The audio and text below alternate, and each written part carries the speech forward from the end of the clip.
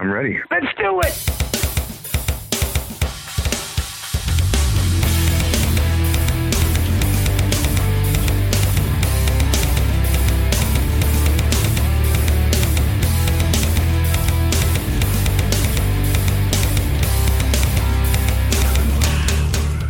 Welcome, one and all, to episode number 225 of the Mars Attacks podcast. I'm your host, Victor, and for today's episode, we have an interview with one of my patrons, Jeremy Weltman, who is joining us.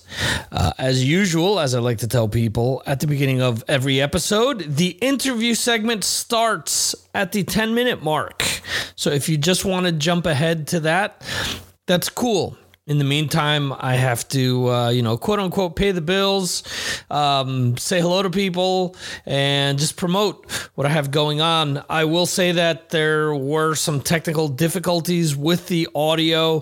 For some reason, there's a lot of feedback and static and stuff that I tried to fix when we were doing the interview. Kind of my mistake. I heard some echoes here and there, and usually I can clean that stuff out, but I've been at it for like the last 2 hours, and I've got it as good as I can without really making Jeremy's voice sound like crap. So I've done the best that I can, and I do apologize if the audio doesn't come off as great as it could, but like everything else in life, this is a learning example.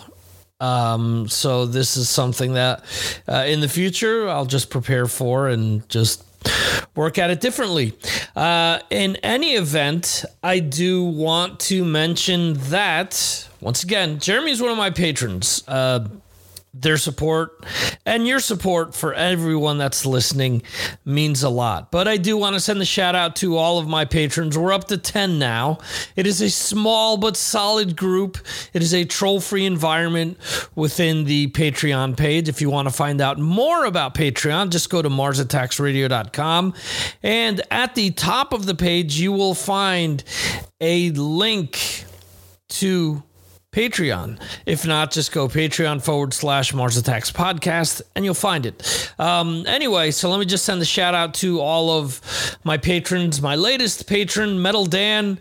Dan has been a long-time listener of this podcast, and I do appreciate you coming on board and joining Patreon. I hope you enjoy what Patreon has to offer. So he has come aboard. We also have Jerry from Long Island, Jose in Connecticut, Chris Vaglio, the co-host of my Galaxy of Geeks podcast, the metal dentist Gabriel Ruiz, Mark Striegel from Talking Metal, Brad Dahl from Yarg Metal, Mike Jones, Jeremy Weltman, who's on today's show, and Steve Hoker. Thanks all of you guys for your support. I understand that times are tough. You can't always, jump on board of Patreon. There are other options. There are, you can do a PayPal donation on the site. There's also you can buy me a pizza, buy me a coffee. It's a new platform that a lot of freelancers or web developers are using, in my case, or web designers in my case. And it's just a way of just receiving donations for your work or whatnot. But yeah, so I have that set up on the site. I know that for some people, Patreon is a pain because they can't pledge on a monthly basis, but they can do it every once in a while. So that's why I have both of those options set up. Other ways that you can support this podcast is just by liking and resharing the posts that I have or that I put up on social media pertaining to each one of these episodes. Tag the artists that I interview and let them know that you enjoyed hearing them on my show. So that does a world of good as well. And it also helps me get other people on the show. Upcoming interviews tonight, I will have Brittany Slays from Unleash the Archers. Tomorrow, I have the president of Ripple Music, And originally I was supposed to have Ken Mary, the current drummer of Flotsam and Jetsam, on next week, but there seems to be a change with that. So hopefully we can hook up with someone from the band shortly, but I'll keep you guys posted. I also want to remind you guys that you can sign up for my newsletter. The newsletter pertains to all of my podcasting appearances that I do throughout the week. Mars Attacks. Sometimes I include Galaxy of Geeks stuff on there and some of the stuff that I do for Mark Striegel as well.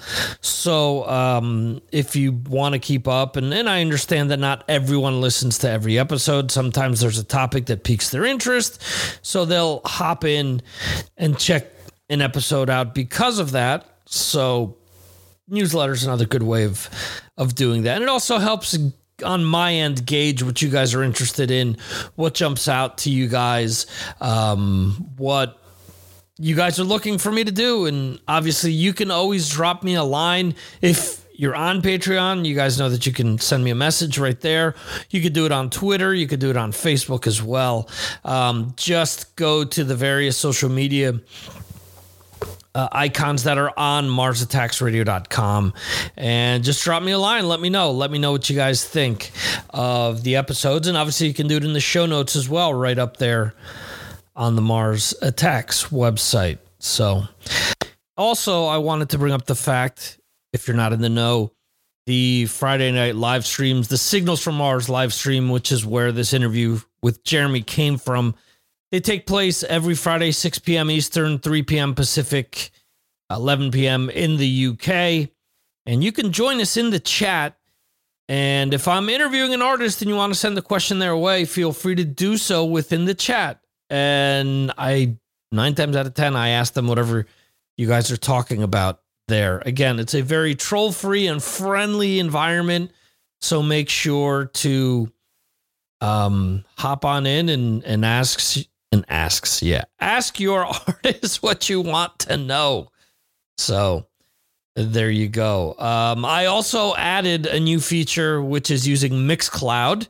I've had several people tell me, hey, I'm driving home and I want to listen to the live stream. I want to listen to it live, but I can't watch it, but I'm listening to it while I'm in the car. I'm trying to, keep my eyes on the road. Don't do that. Mixcloud. Up on Mixcloud, if you look for Signals from Mars, you can actually listen to the show live as it's on the air. So you don't have to risk your life to listen to the episode. I appreciate anyone that wants to spend their time with me driving home from work live on a Friday, wanting to take the time to listen to what we have going on the show. But man, don't kill yourselves. Don't kill yourselves on the way home. That's that's some rough stuff going on there. But take care of yourselves. So there you go. Mixcloud is available if you want to just listen to the audio while it's live. These podcasts I'm trying to put out every Fridays, the same days as the actual live stream, to try to give people a heads up, a reminder. Hey, the live stream is tonight. The only kind of funky thing that happens is that with Facebook and all of the stuff that they have going on, I can't see profile pictures and I can't see people's names unless they go to a specific link and give the okay to do so. If not, it just says Facebook user. So a lot of times I'll say, hey, go to the link, or, let me know who you are. And I'll ask your question then, or I'll send you a shout out then. But I don't, it's just kind of weird, just their stuff. So, but whatever. Anyway, thank you guys for listening to this episode. I hope you enjoy it. It was a fun chat for me with Jeremy to talk about, how he got in touch with hard rock and metal growing up in the UK. And I hope you guys find it enjoyable. Jeremy's always fun to talk to, and he will definitely be back in the future. We will plan ahead to make sure that the audio is better than what it was this time around. But I thank you for listening, subscribing, and just taking the time to check out this show. Thanks. And we'll see you next time right here on the Mars Attacks podcast. Enjoy.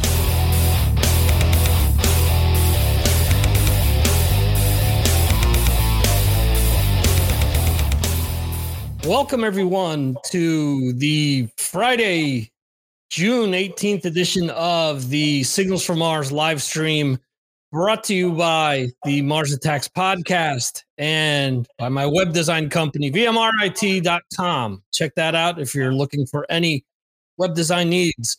We were supposed to have Rob Rowe on tonight. Unfortunately, he had a death in the family. Rob, I hope you and your family are doing well. And coming in off the bench, all the way up in the UK, all the way up from me in the UK, anyways, north of me, Mr. Jeremy Weltman. How are you, sir? Yeah, hi, Victor. I'm really good, thanks. Yeah, awesome. I always identify you with Manchester because obviously you like Manchester City. Yeah. But how far are you actually from Manchester? Okay. Well, I'm actually in a place called North in Cheshire. Okay. And I'm about 20 odd miles away from Manchester and about the same distance from Liverpool. So I'm sort of, equidistant. We're actually not far from Stoke as well. So we're very central between the three places. Oh, cool.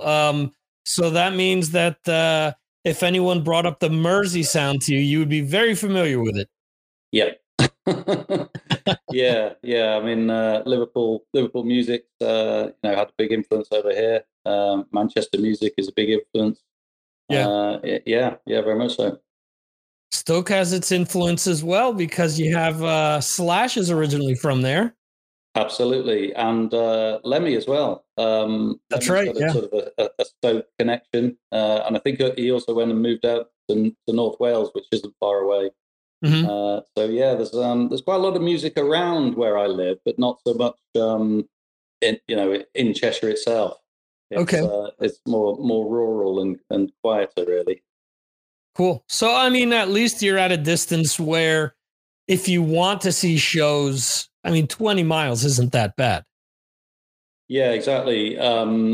Most of the time now, I would sort of, I could jump on a train to go and watch a gig. I would drive to go and watch a gig. So yeah, there's lots of places around. I go to Chester, I go to Liverpool, I go to Manchester. So I don't have to go as far as Birmingham. I have been to the odd gig in Birmingham and the odd gig in London, but yeah, most of them are in those places. London is roughly how far for you? So London is about 220 miles away. You get on a train from Crewe and it takes about 2 hours. Okay. Not too bad. Yeah, you can do it. It's not bad. You would stay overnight if you want to go and watch a concert down there. Been to Hyde Park and watched Aerosmith down there, so that was good. Cool. I want to say hello to Johan up in Sweden, who was actually chatting with me during the England-Scotland game via Facebook, and Rob, who has joined the chat as well. We'll have Rob on at some other point in time, but anyway, what's your first? Well, let me start out with this. When we talked about Maiden when you were on a few weeks ago, one of the reasons why I wanted to have you on is because of my situation where I grew up in the U.S. to Spanish parents and spending summers in Spain. I knew that the cultures were different musically and how you got introduced to bands and what bands were big also varied. Because I remember every year when I would come, especially in my teenage years, there would be friends that would say, "Oh, what band is big in America?" Because I want to know who they are before they break here. And I remember one year I came with the first Poison album, and I had this friend, and he says, "So they'll never be big here." Next summer I come, he had a jean jacket with a Poison logo on the back, similar to the one that we were showing off on Twitter. The next year it was Guns N' Roses, shortly after Appetite for Destruction came out before they even were big in the States. Eddie Trunk in the States was playing them, and I had a friend that had already purchased the cassette based on seeing Welcome to the Jungle. I don't know how many months before the Sweet Child of Mine video and song blew up. So that next summer I came with Guns N' Roses, and he says to me, that band is never going to be big. Sure as shit. Next year, that Poison patch was gone, and it was the big Guns N' Roses logo with the two pistols and the roses around there. So it was cool to hear your interpretation of how the rise of Maiden happened on your end as opposed to what it was like for us. Yeah. What was it like for you to get into music? Like, what was that first band that kind of hooked you and made you a fan?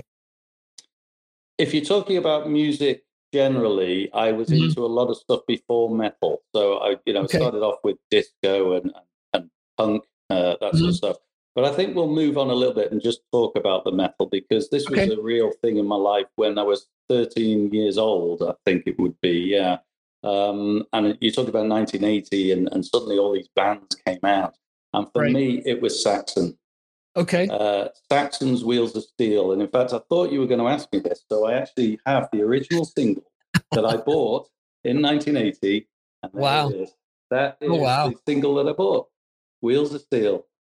And even to this day, I still love this single. I love it more than any other record that I've ever bought. So Saxon were really big for British rockers, people getting into metal. There was just something about the riff. You heard a guitar riff, you heard that Wheels of Steel chorus, and it was just fantastic. And I just thought, this is the music for me. There was a switch that suddenly clicked in my head. I'd heard a bit of rock before, I'd heard Led Zeppelin, I'd heard the Rolling Stones, I'd heard, all this sort of famous bands, mainly borrowed albums from my auntie or from, friends or whatever.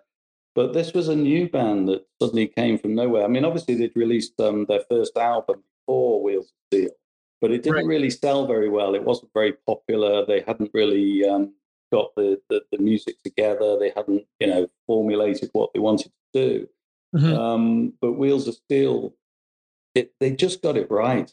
And so this really hit me on the head and said, "This is what you're going to like from now on." And there were other things out at the same time. I mean, Judas Priest were out at the same time.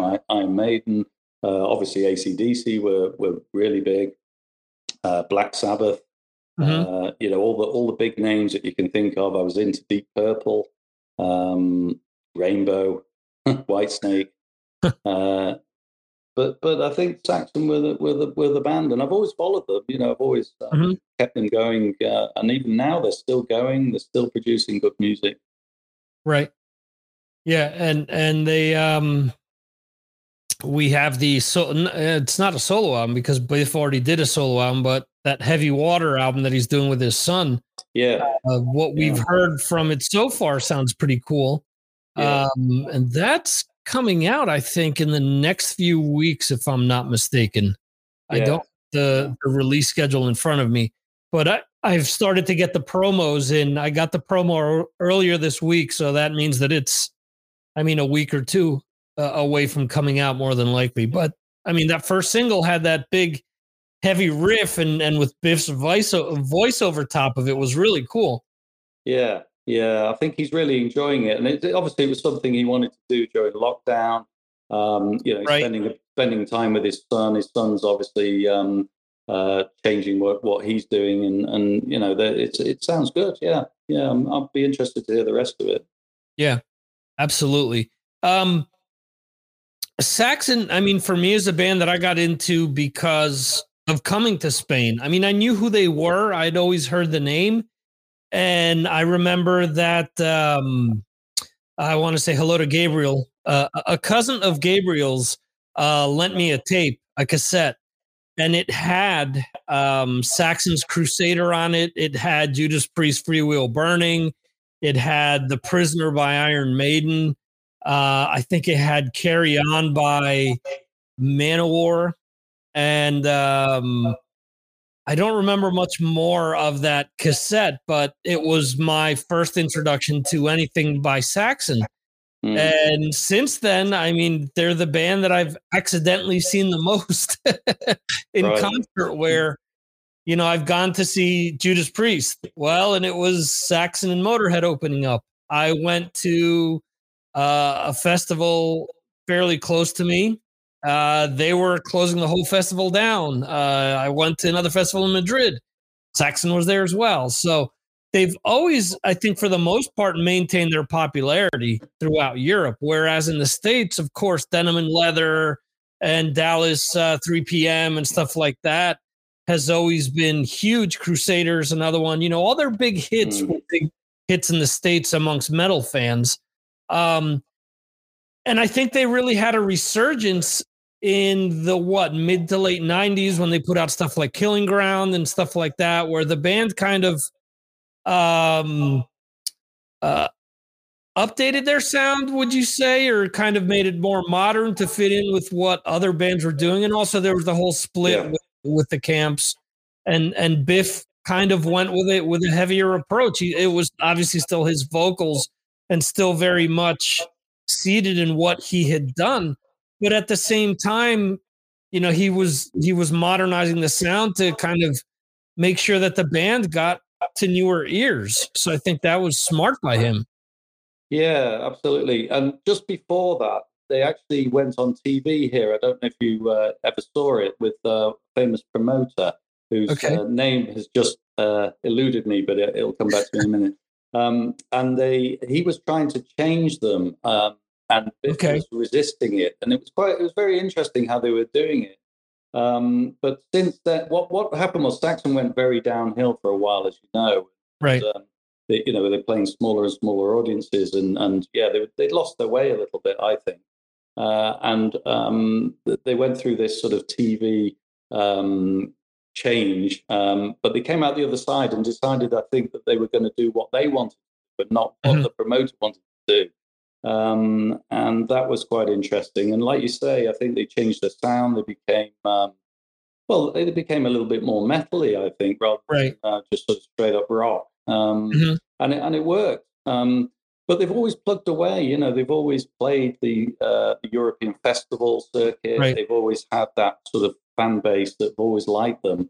And I think that then they soared on the wave of popularity for metal, which has suddenly taken off again, you know, in recent years, because people realize that, you know, they can still make great music. And I think the last couple of albums, I know some people think, you know, they're not great, but I really like them. I think, you know, the last couple of albums have been really good. Yeah, I think each one of their albums have, over the last few, have all had some pretty good tracks on them. As I like to say, when I write up the new releases post, I always say, well, if I can take 5 or 6 songs and throw them into my Saxon playlist, for example, that means that that's a good album for me. You know, it means that it's, you know, as opposed to some bands where, you know, they come out and they've got just the one song and everything is like a variation of that one song after. So, yeah, and on the very latest album, The Secret Flight, I absolutely love that song. I mean, I just think it's brilliant. Right. It's just hits me, and I think, oh yeah, great. Do more of that, please, because it's superb. Yeah, I think, and we've talked about, for example, on the Patreon page, about a band like Magnum, for example. Magnum is another band that I didn't know about till I came to Europe, till I started vacationing here as a teen, because I never knew who they were there. And I remember seeing, you know, pictures in the magazines of this band that had this guy with this big, long ZZ Top like beard. I'm like, no one in metal has a beard like that. You know, lo and behold, how many years later, you know, how many people have those kind of beards now? So he was ahead of the curve. Yeah, I mean, Magnum are one of my favorite bands. They just, again, I got into them very early. I think it was the Changes they did a Changes single, Okay. which was, I mean, we're talking right back in the sort of Kingdom of Madness Magnum 2 days, and I think there was a live album, Marauder they brought out. Okay. And a friend of mine lent me the single Changes, and I thought, yeah, I quite like this. I like the singer, Bob Catley. He's interesting. And then they brought out another few albums after that, and they became very famous actually for a while. They were playing Hammersmith Odeon. They sold out 3 nights on the trot. Right. So we're talking now forwarding to sort of 1988, that sort of time, 86, 88. Wings of Heaven, the album came out. And yeah, they were doing really well. But I've always followed them, and they're still playing even today in the early 70s. Bob's voice is a little bit croakier now, but I still think I think he's one of the great singers that people have overlooked. And of course they're from Birmingham, from one of the heartlands of rock and roll, as you know, with Diamond Head, Black Sabbath, and Priest. It's a lot of bands that come from that area. Yeah, absolutely. Another band that again was always big here, but they're more of a rock band. How big is Status Quo? Okay. Yeah, huge. Huge. But funnily enough, there are people who don't like rock or metal, but like Status Quo. And the reason is you can go to any party, they'll put on Status Quo, and everyone will hit the dance floor. They'll all do that, the Status Quo, the moving of the arms and the legs. And I reckon my parents know Status Quo. I mean, that's how ubiquitous they are. They're well known. Rocking all over the world, Caroline, and they're famous songs. And they're a British institution, really. Yeah. But of course, now that they've lost their way now. I mean, it's a shame, really, because the original members have either died or left, and it's a different thing. But yeah, in the day they were huge, and they were on a program called Top of the Pops here, which was on a Thursday night, and that was the place to be if you wanted to sort of air what you were doing in the public domain. Everybody watched Top of the Pops. I mean, when I say everybody, we're talking 50 million people would watch that on a Thursday night. I mean, it was huge. We only had 3 channels at the time, at one point. And so, it was really popular, and Status Quo were a big act on that. Yeah. Well, when we would come over to Spain as kids, we had 2 channels, and it was funny because I remember what a shock it was that 11 o'clock rolled around. All of a sudden you heard the national anthem, the flag went up, and then it was just the flag in silence until about 1 a.m. And then after 1 a.m. you got the 5 stripes. I forget the actual name of it.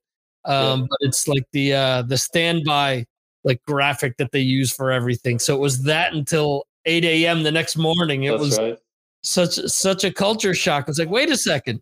We could get up and watch TV if we couldn't sleep in the States, and now we're here, we're stuck. What are we supposed to do all night? So thankfully, you grow up a music fan, you could throw on, some music and fall asleep to that. But we had a similar thing. We had the test card. It would just be a horrible piercing sound that would go through the night.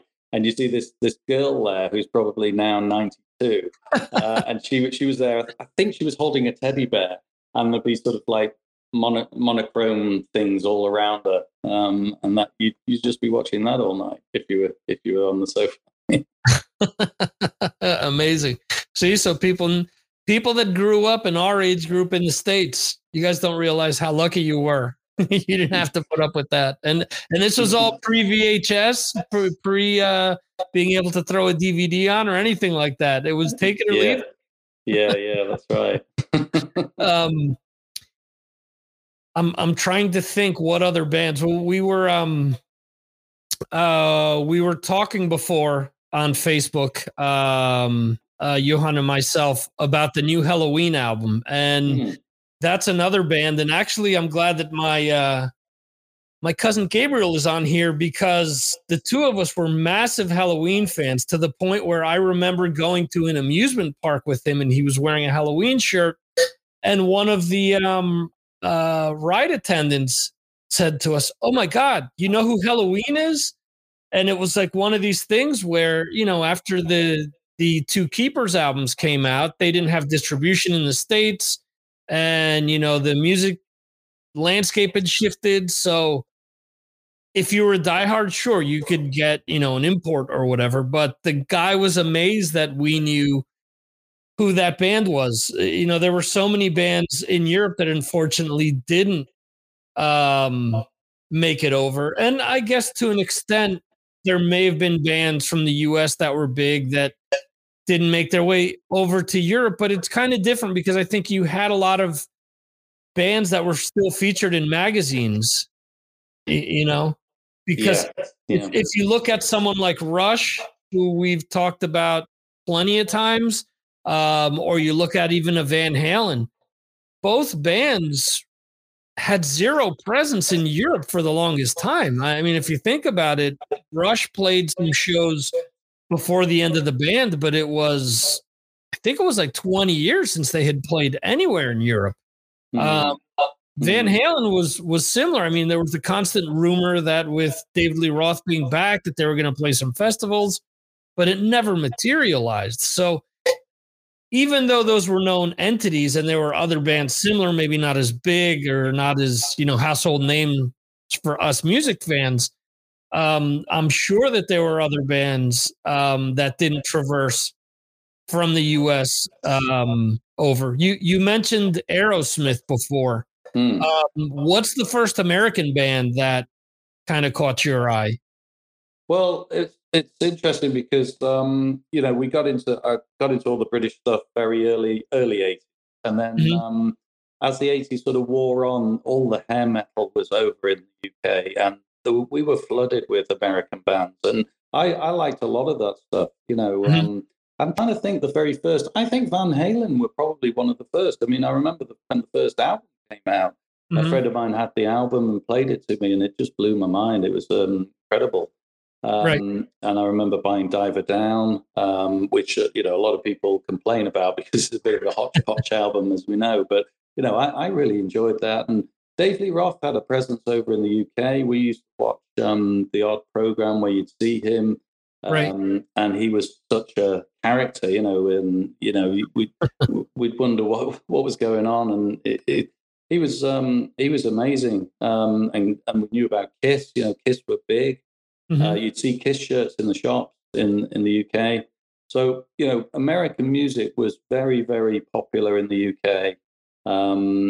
I'd say that a lot of people used to like American rock music more than British rock music at the time. Aerosmith were huge. I'm trying to think of some of the other. I mean, we had all of them. Poison, Motley Crue. They were all really big, and of course, MTV was the big thing. We had MTV. Everybody was watching that. Cable TV suddenly came in with MTV, and then that was it. All those bands became famous.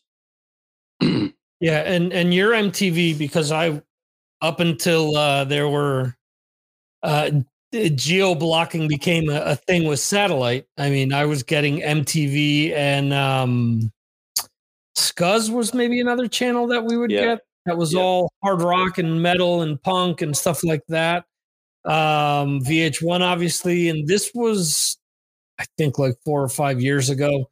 Whereas in the States, they stopped playing music videos. In Europe, they were still playing music videos. And now, for example, I have a variation of MTV that's from Spain, but it's all like Geordie Shore and, that kind of reality TV. But we have an application where you can pick like 4 videos and then it creates a playlist based on that. But it's kind of dumb because you'll pick, Slipknot and you'll pick Metallica and stuff like that. And then all of a sudden they'll throw in, Bad Bunny or stuff like that. And it's like, well, that doesn't kind of fit into what I was picking. So, that kind of doesn't make sense. My story regarding Diver Down is the following. As a kid, whenever we would go someplace on vacation or go visit someplace, I'd always check out the music stores. and I'd want to bring something back to say, I bought this in such and such a city. Or if it wasn't a cassette or a CD, it was a T-shirt, something along those lines. We visited a country that a lot of people in the States probably don't even know exists. It's between Spain and France, called Andorra. And I had to get a cassette. It was the only thing I could afford out of the money that I had at the time. And Diver Down was what I picked up. So, and I've always had fond memories of that. I will actually say that is the first song the first song off of that. The cover of the Kinks' "Where Have All the Good Times Gone" is the first song that my wife and I, when we were dating, actually connected over. So there's extra sentimental value to that album. And I know, as you said, a lot of people have issues with it, but I've always enjoyed it. Yeah, same here. I like it when you've got albums that are a little bit mixed sometimes, and they mix up the songs. But I think the cover songs on it were good. Right. So I think it stands the test of time. It's a good album. Yeah, I would have to agree with you.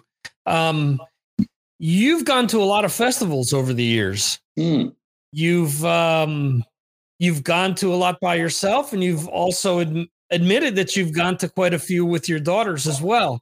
So, I mean, is when you go to the shows with your daughters, is it to kind of take advantage and see bands as well, or is it to kind of chaperone the situation to make sure that everything is fine? I've been at the right age with my daughter, so it's mainly my eldest daughter. She used to like metal quite a bit. And okay. We went to High Volt. We used to go to this festival called High Voltage in London. Okay.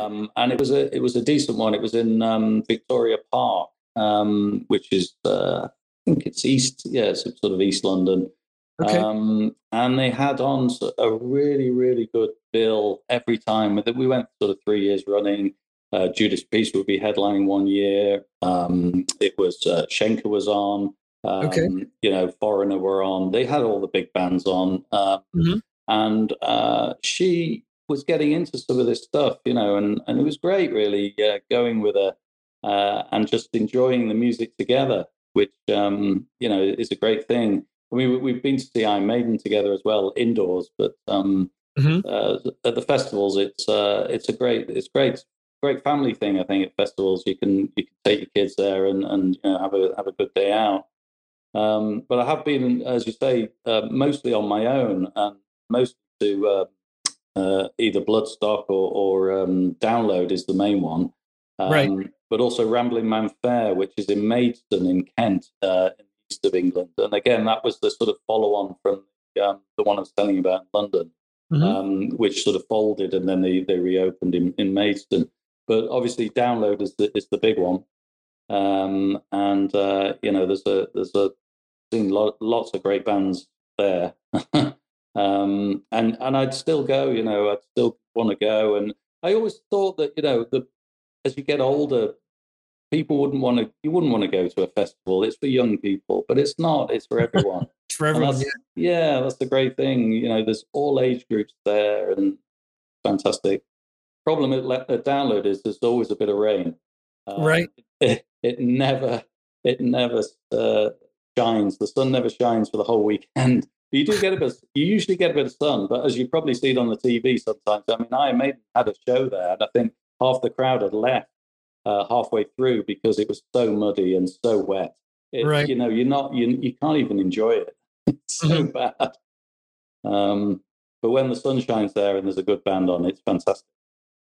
Yeah, it's amazing. I mean, as a kid, it was always the whole Castle Donington thing was such a big deal. And, I remember reading about it in magazines, and then you'd see the Monsters of Rock tour where the headliner would then continue out. I mean, I remember it was a year that Metallica had headlined, I believe. And then, so this was probably around the Black Album. And then the tour throughout Europe was Metallica, Dio, I think it was Queensryche and Warrior Soul or something like that. And I was like, this is amazing. Where can we go? And of course, nowhere near Spain. They weren't coming anywhere near where we were. Either that, or by the time we got here on vacation, they had already come through. So it never worked out till as a kid that we could see any of that stuff. But you're right. You go to these shows and you see people of all ages. It's really amazing how that happens. Because I think they're smart enough to mix things up so that you want to bring in as many people as possible, and then people get turned on to different bands as a result. We've had discussions in Patreon several times about the band Royal Blood, and you mentioned that you stumbled upon them by seeing them live at, what was it, Leeds or Reading? Yeah, it was Leeds, yeah, which is the partner festival of Reading, yeah. Right. And that was a really good festival. I'd recommend that if anybody comes over to the UK or is in the UK. Really good festival, very well run, easy to get round. Metallica were headlining, but they were the best band on. Royal Blood were amazing. Just two guys, and just the sound was superb. Really blew my mind, and I'd never heard them really properly before then. They were great, but also in a tent that day were Ghost, just in a tent. I wandered in. There must have been, maybe a few hundred people in a large tent, and they were incredible as well. Right. So wow. it was a good day. And I got dragged along. I mean, my daughter wanted to go really, and she said she would go to the festival, and I said, this was the week before, and I said, yeah, okay, the weather looks good, let's go, let's get tickets, I'll drive. And turned out to be one of the greats. Cool. Yeah, they just announced that Metallica's playing here next year in Madrid, and it's for a new 4-day festival. And I looked at the bill, and you would think that if you have a bunch of metal bands, wouldn't it make more sense to put them together as opposed to spread them out over 4 days? Because you have Metallica playing one day, you have Faith No More a different day, you have Deftones a different day, you have I think Metallica's playing with Placebo, and I forgot who the other band was. It may be Royal Blood as well. Royal Blood is sprinkled in there somewhere. But I was looking at the bill, and I'm like, this is madness, because a lot of these bands don't go together. I mean, it's one thing where I've been to a festival where you have Hatebreed, for example, or Suicidal Tendencies, and you have Journey on the same bill. So at least, when Journey was on this bill, they were smart enough to play more of their, rock songs. They didn't play any ballads. They kind of knew the challenge that they had in front of them. So they went out there just to kick ass, and I was impressed. I thought it was a really good show.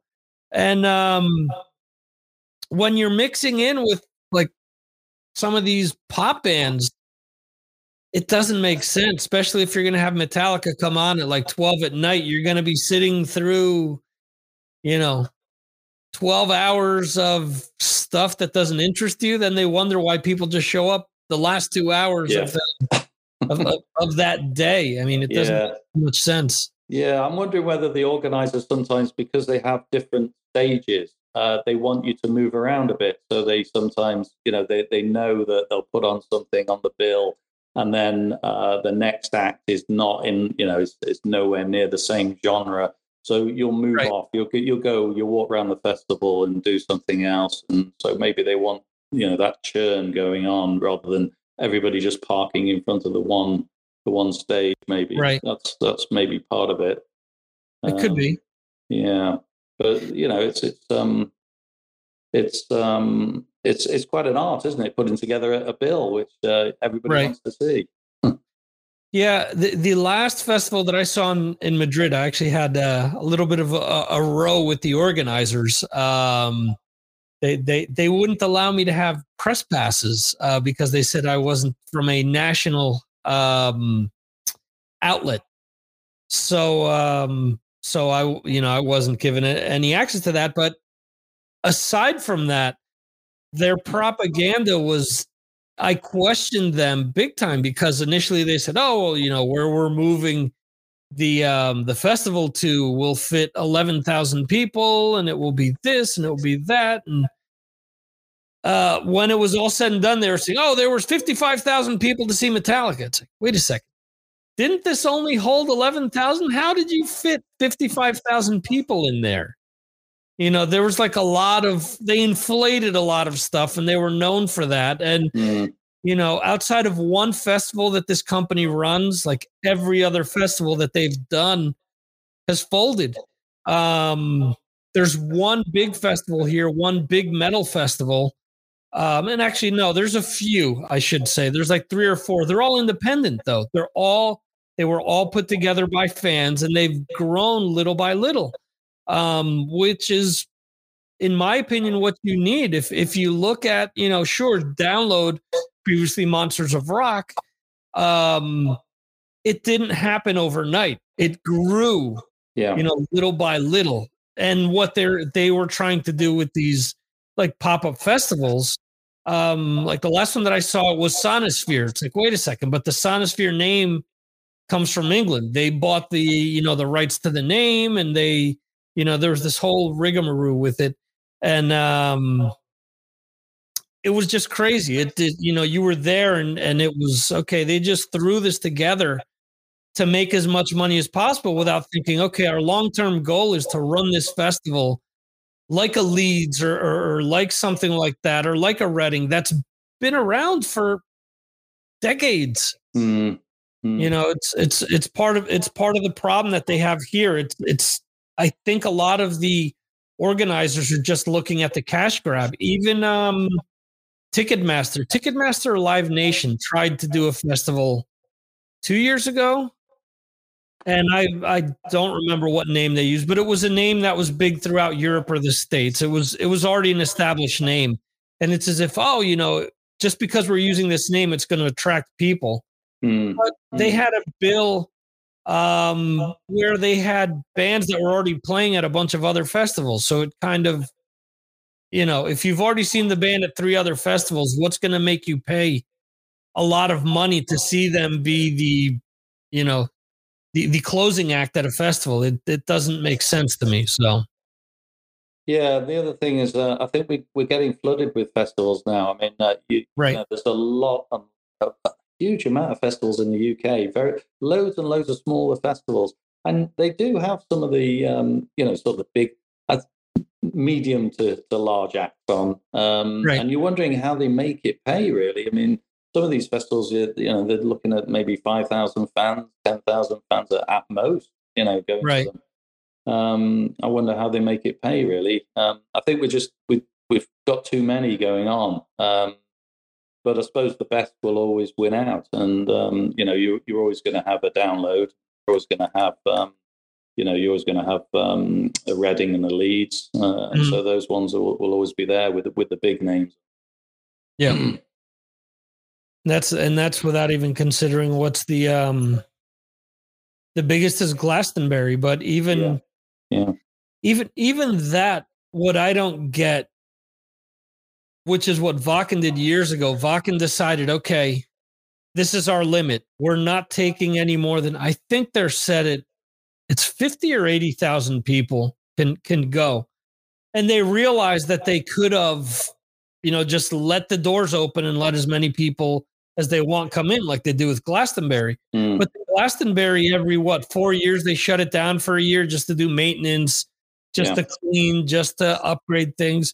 And what Wacken does is keep things smaller so that every year they can ensure that, unless it rains, similar to what you're saying with Download, they can improve the facilities. They can, do things like have beer stands in the middle of the field where they have they have this amazing beer tap system which runs beneath the field in Wacken to ensure that everyone has beer there. So there's the infrastructure, again, put together by 3 friends who are just music fans, and it just grew little by little, and ultimately it's ultimately you can argue that it's the biggest metal festival in Europe. So Yeah, that's certainly one of my favorite albums is Heaven and Hell live at Wacken. Yeah, you've brought that up several times. Yeah, what a great album. They just announced, I guess it was yesterday, Hellfest 2022. Yeah, I mean, I'm still blown over by that. I mean, it's incredible. I mean, just to see all those bands. 350 bands. Over 7 days, 2 weekends. Yeah, it is 2 weekends. Yeah. But I mean, realistically, if you want to make that a vacation, what do? You start your vacation at the first weekend, see France for a few days in between, and then come back for the following weekend? Yeah, but in the middle of it, you have to go to the ear doctor because your ears are blown. And I think the only band that repeats, I was looking at the list, I think is Killing Joke is the only one that plays both weekends. Right. So it's amazing. So, I mean, they're making up for 2 years of not having a festival. That's it. That's obvious. It. Yeah, because they usually have like around 80 bands. It's usually 4 days, and it's usually around 80 bands what they have. Yeah. I've not looked yet to see how much it is to go, and if you went for the whole the whole lot. And I wasn't sure whether you can actually go to the whole lot or whether a few of the days are reserved for people who maybe have got tickets previously and weren't able to go. So I was trying to find out, and then I clicked through, and I think there was a blank page, and I couldn't find out any more about it. I mean, I was kind of interested in going, but then I thought, well, it's going to be very expensive to go there, and France is not cheap anyway once you get there. But the bands that they're on is just incredible. Yes, I mean, Guns N' Roses are not cheap. I mean, Metallica are not cheap. I mean, they're going to take huge amounts of cash out of that. How many people do you think will go to that? It's going to be full, isn't it? For every day. They always sell out. The last Hellfest, so it's 2 years off. 2019, when they closed the festival, before they closed the festival, they had, similar to what happens with Download and Wacken, they sell out in the next year. Right. So, I mean, they're established festivals that have that brand where you're already expecting a certain quality with what they're going to present. So you can take that gamble. You can take that risk. Mm-hmm. It's not where 1 year you've got Metallica and Guns N' Roses, and then the next year you're going to have, Faster Pussycat or LA Guns headlining. No offense to those bands or their fans, but obviously they're at a different level than a Guns N' Roses and a Metallica. But yeah, this is the festival to end all festivals. I mean, I wonder how they're ever going to come back from this the following year and put on a festival that's as good.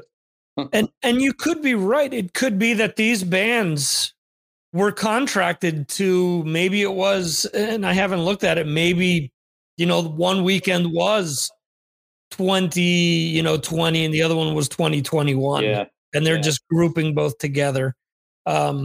Because I'm sure what'll end up happening, because if bands don't play a date, they have to pay. They have to give money back, especially if they've received in advance. So I'm assuming that a lot of these bands probably already got paid for a previous year. So they have, bands are going to be making up all these dates that they've missed anyway. Yeah. And these festival dates are routed based on, where they're going to play in between. They usually lock down the festivals, and then they kind of connect the dots in between. Yeah. So yeah. I think that obviously you're going to get a lot of those headliners. Well, they're going to be playing in the UK. They're going to be playing other festivals because they all do the same sort of festival circuit through the summer, don't they? So I mean, you're looking at. I can't remember all of the headliners there, but obviously we know Metallica, Guns N' Roses. I saw Whitesnake was sort of on the bill. All the big names are on there really. Alice Cooper was on there as well, I think. They just had everything. Just the two biggest names, or the biggest names, and they're the ones that have their logos. So the first Friday the 17th, it is. Well, I don't understand French. It says something about October 2019, but anyway, so that Friday, Deftones, Dropkick Murphys, Volbeat, Five Finger Death Punch, Suicidal Tendencies, Electric Wizard, Obituary, and Mayhem. Those are the headliners of every stage. Yeah. Saturday's Faith No More, Megadeth, Deep Purple, Airborne, Social Distortion, Envy, who I've never heard of, Sepultura, and Vreed. And that stage with Sepultura is ridiculous. It's Sepultura, Sacred Reich, Flotsam and Jetsam, Exciter, Eccentrics. It's 80s thrash galore. I mean, that is ridiculous. Yeah. That Sunday, it is Avenged Sevenfold, Korn, Judas Priest, Running Wild, Walls of Jericho, Killing Joke, Devin Townsend by request, and Watton, I guess is how you pronounce that, black metal band that got kicked out of the U.S. Let's see. And then the following Thursday, Scorpions, Whitesnake, UFO, Thunder, Philip Campbell, and the Bastard Sons. That's just one stage. So that's the classic rock stage. Yes. Yeah. And then you have on another stage, main stage number 2 is Wardruna, Halloween, and Danko Jones. Then Rise Against, Hangman's Chair, Therion, someone who you gave a good old thumbs down to this week. And I don't even know how to pronounce the name of this other band. It's a black metal logo. Yeah, you can't read some of those, can you? They're always a little bit sort of scratchy, and you can never read the band name. Yeah. And then on that Friday is Industrial Metal Fans' Delight, because you have 9 Inch Nails and Ministry, who I don't know if they've ever played together. The next stage is actually Megadeth is playing 2 days. So Alice Cooper and Megadeth. Bad Religion, who is playing Spain. That's I posted about that last week. Let's see, Atari Teenage Riot, who I didn't even know was still together, Decapitated, and Enslaved. Actually, Airborne is another one that's playing 2 days. So Guns N' Roses, Airborne, and then Nightwish Epica. Woof, yeah, Nightwish Epica, Blind Guardian, Eleventia, Symphony X. I mean, this is symphonic metal heaven for a lot of people. That stage. Then let's see. Wow, The Exploited and Discharge. Convergence, Blood Moon, don't know who that is. Catatonia, and In Extremo. Then to close out on Sunday, Metallica and Black Label Society. On another stage, Sabaton and Bring Me the Horizon, Hatebreed, Monster Magnet, Carcass, and Merciful Fate. So, I mean, outside of maybe Maiden and Kiss, Motley Crue, Def Leppard, outside of those 4 bands, everyone else is here. Yeah. Can you imagine the backstage? Everybody mixing backstage. That could be it could be quite interesting. That's crazy. The other thing is, which is interesting, is Gary Clark Jr., who's opening up for Guns N' Roses, is more of like a blues player. Yeah. I've seen him actually supporting Eric Clapton. So here we go. That date is Guns N' Roses, Airborne, Miles Kennedy, who you have to think Slash will play something with him. Yeah. Gary Clark Jr., Aaron Jones, Michael Monroe, and Dirty Honey. So if you take any one of these just stages alone, You could you could build a festival just on that. One of these smallish festivals. Well, smallish. Anything with Guns N' Roses or Metallica on it isn't exactly small, but I'd worry going to this festival that I'm not going to eat anything because there's no way I'd be queuing up. I'd need to be watching so many bands. Right. This festival might actually be closer to you than it is to me because I was looking at it where it was in France. Yeah. And it's fairly close to England. Yeah, is it Clisson? It's the place called Clisson. I'm not sure where that is, though. I was going to look it up, but I haven't yet. It's to the west of Rennes, I believe, and like an hour and something south of Paris. So I'm sure you could just take the tube over, and it's probably not that far. And if not, I mean, obviously, Charles de Gaulle has a lot of connections with the UK when it comes to flights. So yeah. I'm very tempted to go to this. Just simply, you have to be there because it's going to be the one that you'll always remember. Right. Yeah, I mean, like I mentioned. I don't remember if I think I mentioned it to Mark on his podcast, but we were looking at tickets which Johan had mentioned, where Bad Religion and Suicidal Tendencies were playing, and I was like, cool, my kids have been jonesing to go see a show. I said, perfect. It's only about 40 minutes away. This would be the perfect intro for them to a show because I could see my oldest son having no issue being at a full day at a festival, but my youngest son is a little bit crankier, so it may be a little bit more difficult. So it would be kind of like the test to see what it would be like. And then I started adding up tickets, and then with the COVID precautions, that it already says right at the bottom that you have to take a PCR test before going, and you have to show a vaccination passport and this, that, and the other thing. And I started adding fees up, and it came out to like 400 euros. So it's yeah.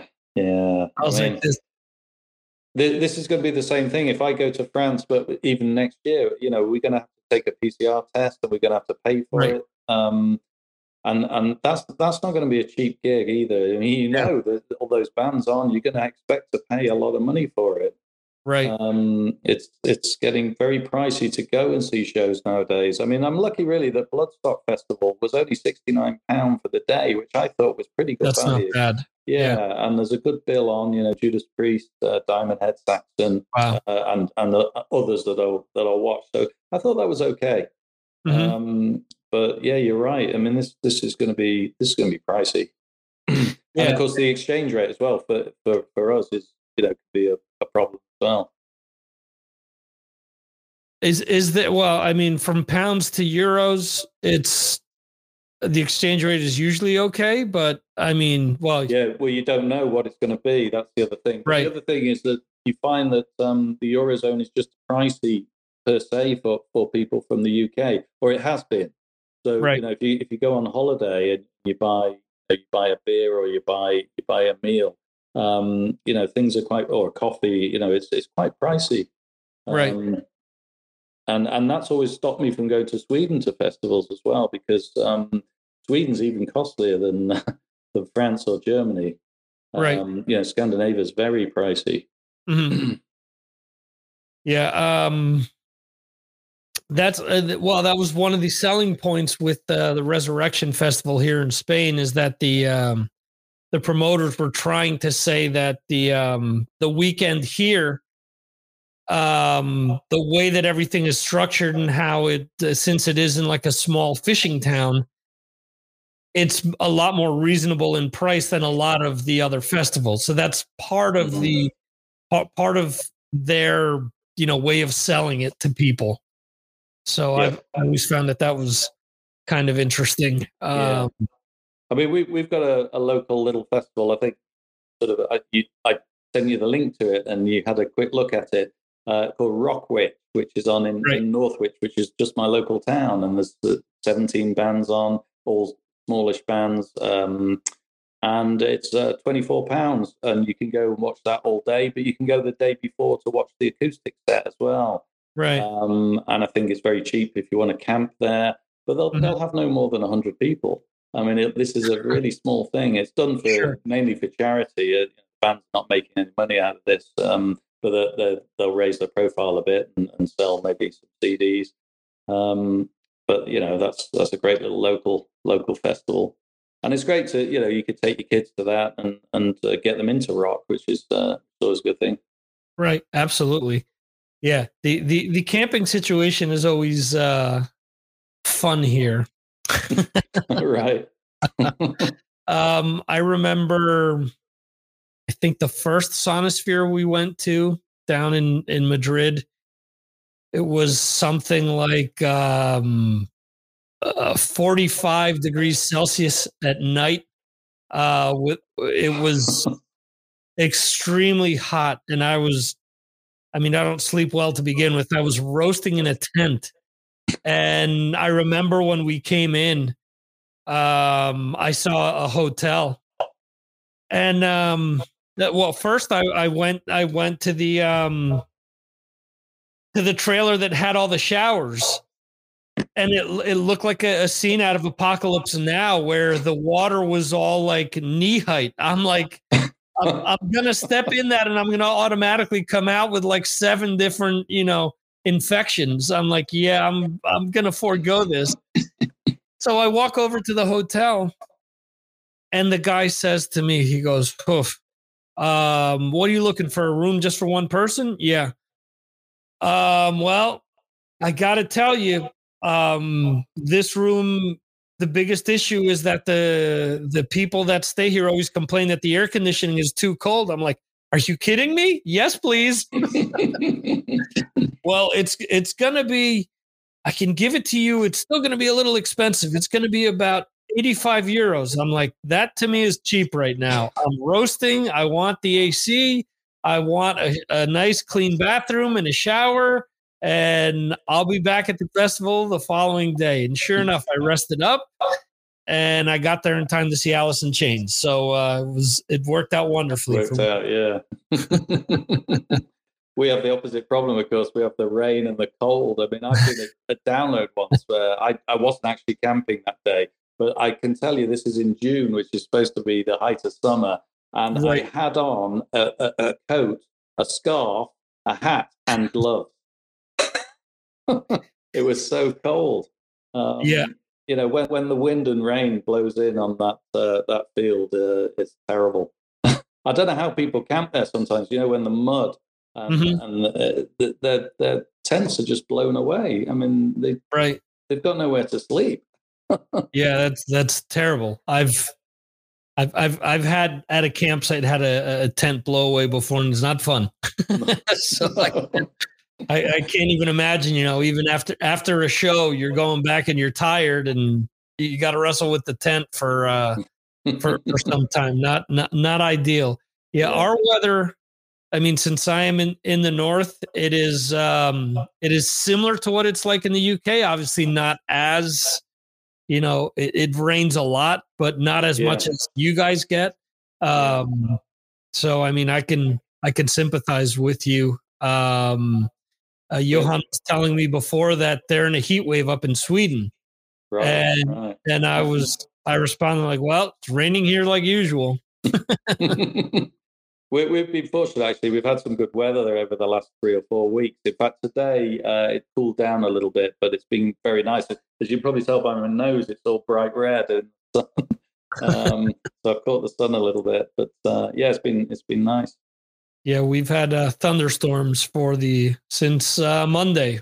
We've had thunderstorms off and on. So, soon on Patreon, we have to start to talk about our albums of the first half of the year. We're almost done with June, and we'll officially be done with the first part of the year. Do you have any early front runners for a favorite? The Witherfall album. Okay. That I can't remember when that came out now. It's quite a while back, isn't it? Is that January, February time? Yeah, it's somewhere around there. Yeah. that to me was a really, really good album. And the more you listen to it as well, the more you get into it. Really like that one. I quite like the Evergrey album. In fact, I was playing it earlier this evening. Okay. So that was good. I bought the Arion album. I haven't played that as much yet, so I need to sort of listen to that a bit more. I really like the Alice Cooper album that came out. Okay. I thought that was good. I know that's had a bit of a mixed reaction. I'm not a diehard Alice Cooper fan, I have to say. You know, I've not followed his career so much in the past, apart from his hits. But I liked it. I thought it was a good mix of songs. Just trying to think who else was released now. I have bought quite a few this year. But I'd go with those so far. Maybe you can come in with a few. Remind me what's going on. I did want to comment real quick about what you just said about Alice Cooper, where I think a lot of times if you're not a diehard of a band, a lot of time you're more susceptible to accepting certain albums. Yeah. With Alice Cooper, I've had that same reaction where I like Alice Cooper, but I'm not a fanatic.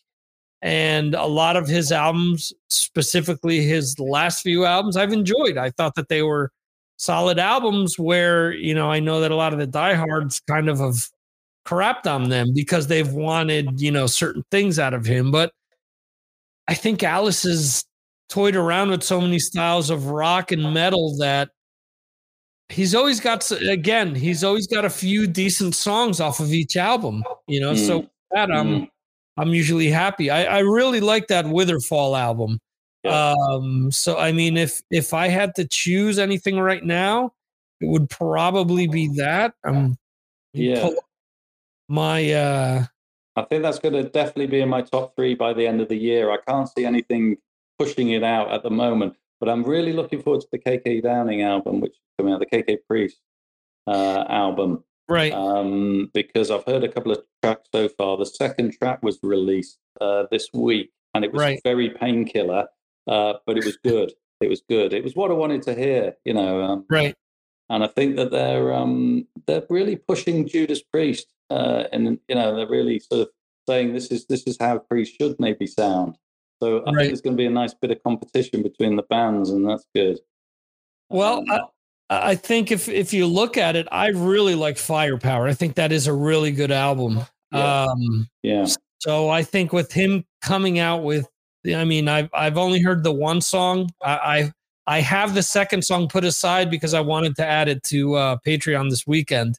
Right. I think because I pre-ordered the album, they sent me a link to it straight away. And okay. So I heard it this week.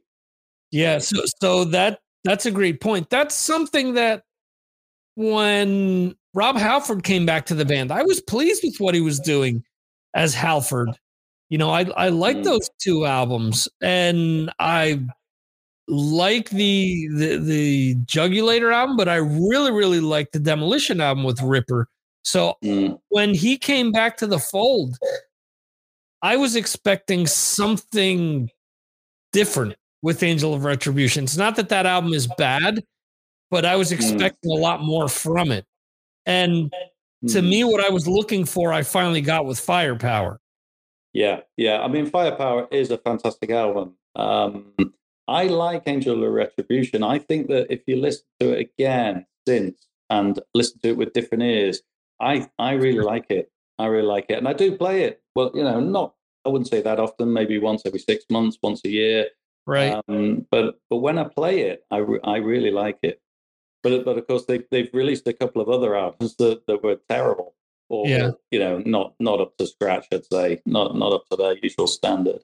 You know, and the Nostradamus album. I mean, you know, it is. It's awful. It's awful. I mean, I don't even know why I've got it in my collection.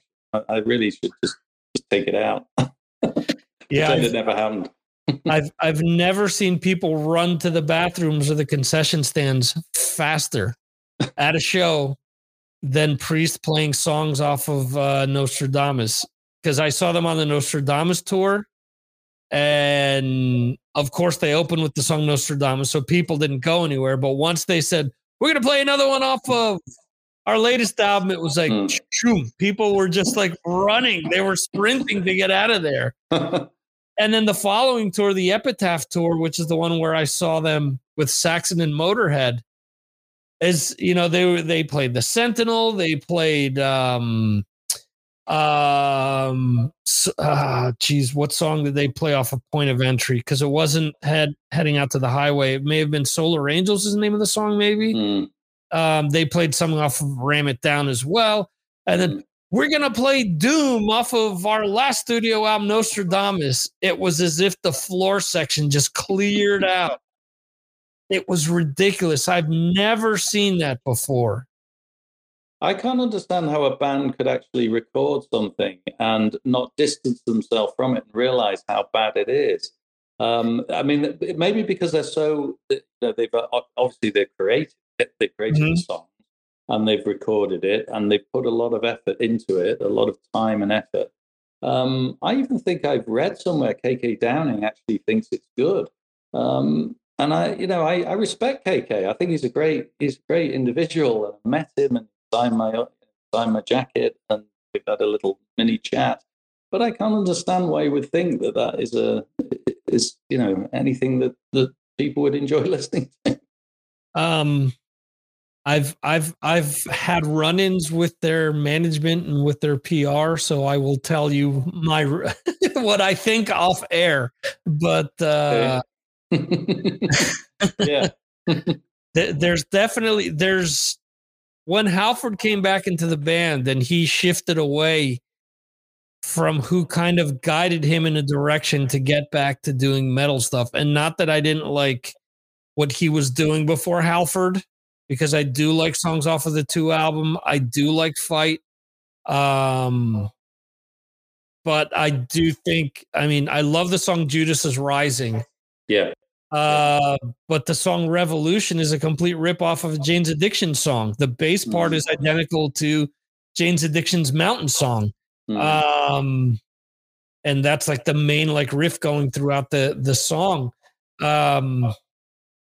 I just felt that album was okay. We need a song that sounds like it came off of British Steel, so let's write this one. We need one that sounds like it came off of Painkiller, so let's do this track. Right. Yeah. Whereas, with the KK's Priest stuff, it seemed like right out of the gates, okay, we're going to focus on this. We're going to be heavy. We're going to be punishing. And we want to show, like you said before, we want to show people this is how it needs to be done. Yeah. Yeah. So I'm looking through my 2021 list here. I mean, I really like that Witherfall album. I really enjoyed the Gojira, which recently came out. The End Machine had some decent songs on it. Yeah, I've actually bought that one. Yeah, I forgot about that one. I listened to it last week. Yeah, good. I wouldn't say it's in my top 5, but I would say it's still solid. Yeah, top 10. Yeah, yeah. I know this is a little outside of the box, but we've talked about them before. Royal Blood, I really like the new album as well. Not exactly hard rock or metal. It's probably the most distant from a hard rock sound that maybe they had on that first album, but I think it's still it's a good worth album a listen to. And of course, Sumo Psycho is the other one. I bought that one, and that's a great album. Yeah, I like that. I like the Tetrarch album as well. I thought that was pretty solid. Let's see. And there are a few others that I want to still check out that we'd talked about on Patreon. For example, the album by the group Vola, which the few songs that I posted sounded pretty cool. I was listening to the Interloper album today as well. Yeah. And and the Danko Jones looks like the singles that I've heard sound really, really good off of that so far. Yeah. The funny thing with Danko is I tend to I either really love his stuff or it does nothing for me. There's like no in between. It's either all in or it does nothing. I mean, he just does that to me. But the songs that I really love by him, I need to play constantly. Like they get in your head and I just need to hear them all the time. So yeah, that new stuff does sound really good. Yeah. I would agree. There's been an incredible amount of good music, I think, so far, and Yes. probably because there's been the lockdowns and everybody's been at Right. home and creating music, which has been, is a good thing. Yeah, I agree with you. Absolutely. And there are a few others in here that I really have to check out more. I've been meaning to check out the Todd Latore album. I've only heard like 2 songs off of that. Yeah, I listened to it once, I think, and it's another one I should go back to again. Absolutely. Yeah. The Damon Johnson album as well is something that I want to check out, but that had kind of a weird like distribution because it was supposed to come out a month before it actually came out, and then it was distributed by him, so it was kind of weird. I mean, I've got a copy of that one, and I play that one quite a bit. I totally forgotten that to come out this year. I was thinking that was the tail end of last year. So yeah, that would be in my top 3. It's a really good album, really solid album.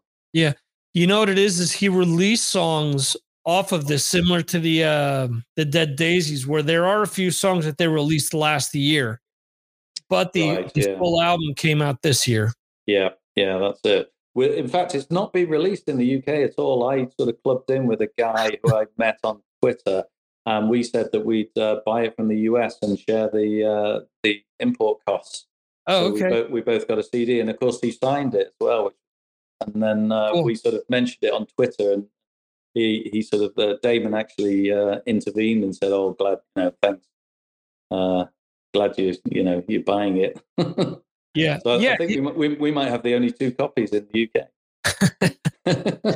Yeah, he seems to be a very, very personable in the sense that if you tag him in certain things, he does seem to reply. It was one of the things. One of my pet peeves is going out and doing what I think is a great interview. Tagging band members or whatnot, and then nothing happens. There's someone that I interviewed a few months back where it was similar to that, where this person didn't share the interview, and then now they're sharing everything. It's like, wait a second. When I did my interview with you, which I thought was great, I heard nothing. So it's weird. It's annoying. Mm. Yeah. So anyway, I do want to thank you for coming in and saving the day tonight. It's kind of redundant, saving the day tonight. For saving the show, coming on and saving it. It's a pleasure. Yeah, it's always fun to talk to you, and I appreciate your support. Not only on Patreon but on social media. You're always tagging and resharing and always asking me about songs to pick for Fridays and whatnot, and I appreciate all your support. It is amazing that someone like yourself would take the time to do that. So I greatly appreciate it. Well, you're welcome, Victor. And I really like what you do. You are the metal professor, as I've mentioned many times on Twitter, because I like your knowledge, and I appreciate you all the contributions that you do. So it's great, and that's why I'm a Patreon member. And I hope we get some more people who join us, because we have great chats and comments about all the music. It's great. Yeah, it is awesome. Again, I always say we've got a small but great group. We're up to 9 people now. Yeah.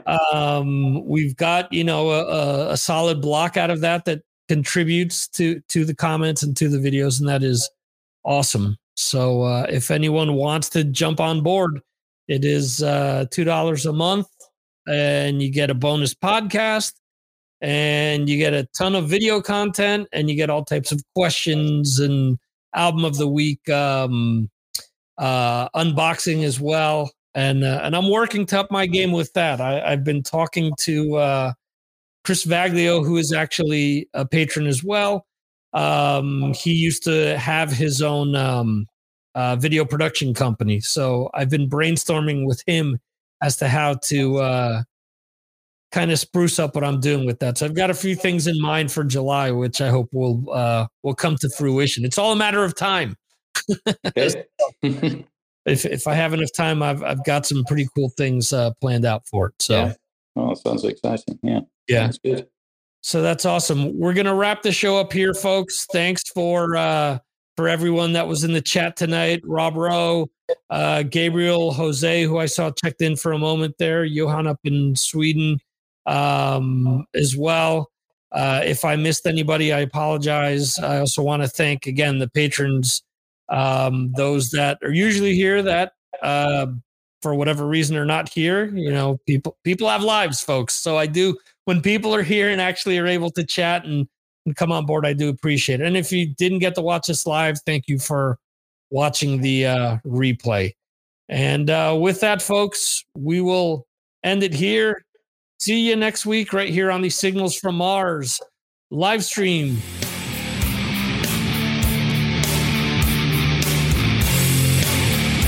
Thank you for listening to the Mars Attacks podcast. This concludes our show.